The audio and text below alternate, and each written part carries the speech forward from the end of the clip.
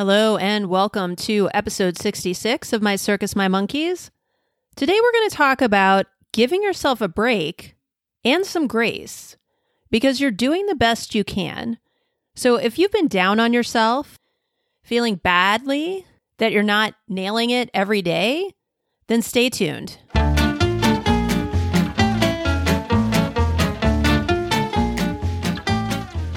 You're listening to My Circus, My Monkeys, the podcast for supervisors in education or any field that emphasizes growth and development. If you want to rein in the chaos and transform your team to better serve your students and clients, keep listening. This podcast explores essential information on supervision, employee engagement, and using a strengths-based framework to empower you and your team. We'll examine the latest research in psychology, neuroscience, education, and beyond to help you and your team get to the next level with your host, Ann Brackett, the Chief Engagement Officer of Strengths University. It's been a rough few years in higher ed, especially if you're a supervisor. Even before COVID hit, you were dealing with budget cuts, hiring freezes, low enrollment, retention, and a host of other issues, all while trying to supervise your team. Then COVID hit, and things got exponentially worse. All of this has led to increased stress, exhaustion, and even burnout. Despite this, supervisors often look at the job they're doing and focus on the negative. Why do I do blank? Why can't I blank? I wish I would blank. Are there more effective ways to be doing things? Of course. Could you be supervising in ways that increase productivity? Yes, you could be. But here's the thing. For you, right now, in this space with everything going on, you're doing the best you can. Give yourself some grace. How do I know you're doing the best you can? Because if you could do better, you would. What we do and how we do it are directly tied to our identity. And by identity, I simply mean I am the type of person who blank, or I am not the type of person who blank. The values, beliefs, skills, and knowledge we acquire along the way help support us in that identity. And our behaviors reflect all of those things, and the results of those behaviors show up in our environment. Our aspirational identity is different. That's about who you'd like to be. In other episodes of My Circus, My Monkeys, we've talked about the conscious and subconscious brain. Our conscious brain can assess what we're doing and ask questions like, why do I keep doing blank when I know it's not productive? Or, I don't know why it's so hard for me to blank. The problem is, our subconscious is just playing out the programs that make up our current identity. Since our subconscious brain runs the show 95 to 99% of the time, that's why we do the same things we always do. They are our autopilot setting. So if you want to change your identity, or part of your identity, you have to get what your conscious brain knows into your subconscious. That means changing your programming so your autopilot is doing the things you really want it to do. So how does one do this? Not by reading books, making lists, watching webinars, thinking about it, or even reading articles like this. Those are great first steps so your conscious brain can go, yes, this is what I need to be doing instead of blank. We so often don't know what we don't know, so absolutely learning new information is key, but you can't stop there.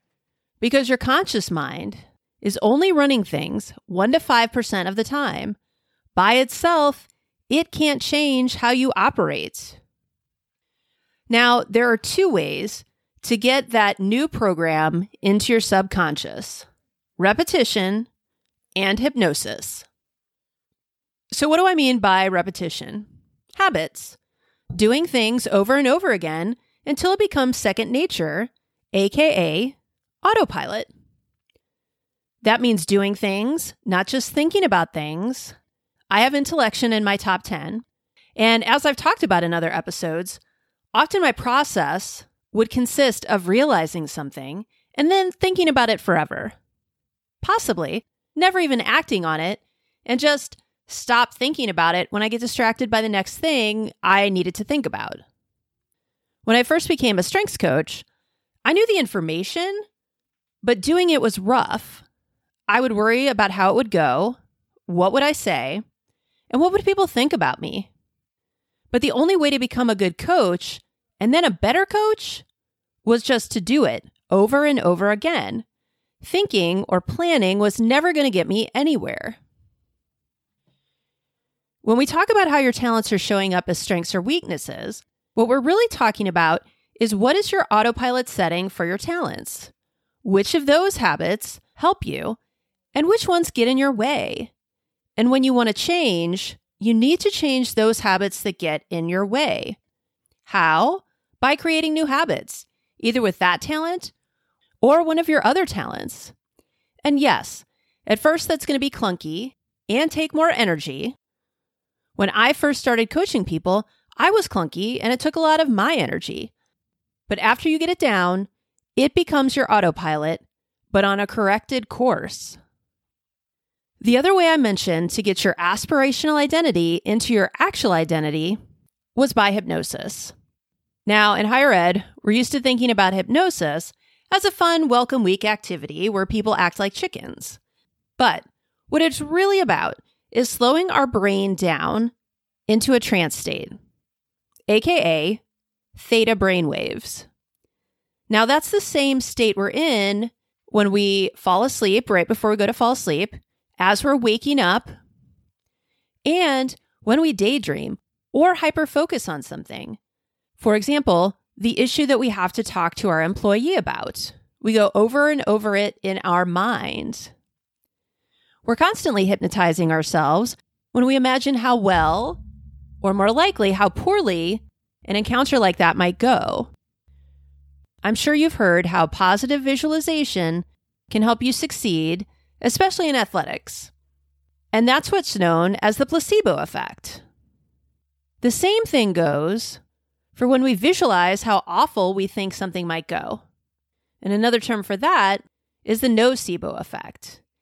Either way, we're communicating with our subconscious and letting it know that we're going to nail it or we're going to fail at it. Now, hypnosis can be a great way to make a quick change to your programming. You can get hypnosis audios online. I often suggest those for my students in my speech class. Or you can go to a certified hypnotherapist. I've had several professional hypnosis sessions over the last 2 years, but I wanted to share one in particular. Since I was a kid, I hated selling. Girl Scout cookie time was the worst for me. And back in my day, you actually went around and knocked on people's doors. So I worried about it before I went. I worried about it while I was doing it. And after I got back, I worried about it some more. And that feeling stuck with me whenever I thought about sales. So you could have described my identity as not the type of person who sells. As you can imagine, that is a terrible identity for someone who has a small business.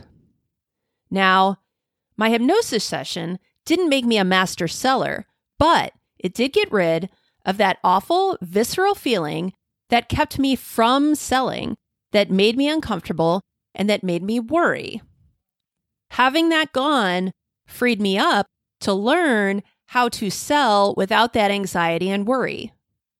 I was now able to get the resources I needed to become a better seller.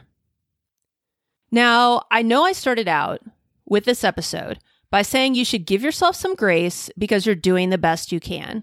And then I went into some depth about how you can actually change. So I want to bring this all together. Getting down on yourself for not being something you're not is unfair. Most of our subconscious programming comes to us from others when we're tiny humans. We do not control that. You're not more organized because you're not the kind of person who is organized. It's not a judgment. It just is. Again, your subconscious is simply playing out the programs that it has been given. Once you know this about yourself, you can become more organized, but that requires, once you know that, you can become more organized, but that requires you to change your identity, again, by repetition or hypnosis, or a combination of both. All that being said, you're a supervisor in higher ed during a pandemic. Be realistic about what you have the energy to do. If you can identify something that would make your life better and less stressful, go ahead and change it. Make that commitment to yourself and your well-being. But make sure you're doing it in the right way, not the way that society tells us where we have to be disciplined and just change our behaviors, because that's not going to get you where you need to go. When you change your identity, when you get it into your subconscious, then your autopilot will be aligned with where you want to go instead of where your old programming was taking you. So please give yourself a break, give yourself some grace, and move forward in a way that's going to ultimately help you get where you want to go. So until next week, stay strong. Thanks for listening to My Circus, My Monkeys. You can find this episode's transcript and links, as well as other episodes, on our website, www.strengthsuniversity.org/mycircus. If you found this podcast valuable, please share it with your friends and colleagues so we can empower and support supervisors everywhere. Finally, be sure to subscribe so you never miss an episode.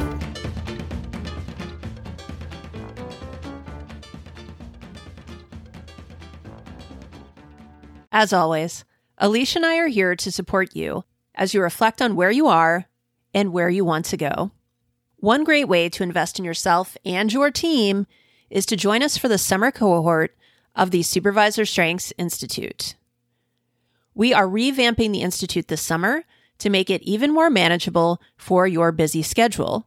It is the same great content, but we've condensed it so you can work through each week's modules and start implementing change even faster.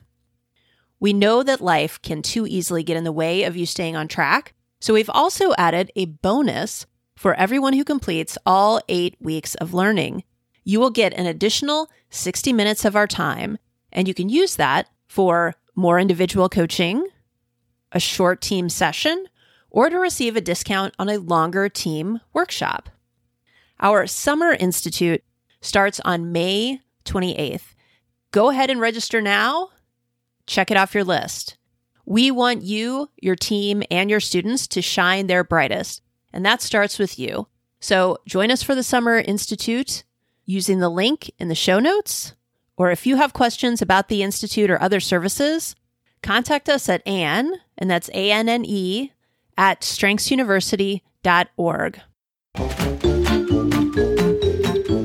Thanks for listening to My Circus, My Monkeys. You can find this episode's transcript and links, as well as other episodes, on our website, www.strengthsuniversity.org/mycircus. If you found this podcast valuable, please share it with your friends and colleagues so we can empower and support supervisors everywhere. Finally, be sure to subscribe so you never miss an episode.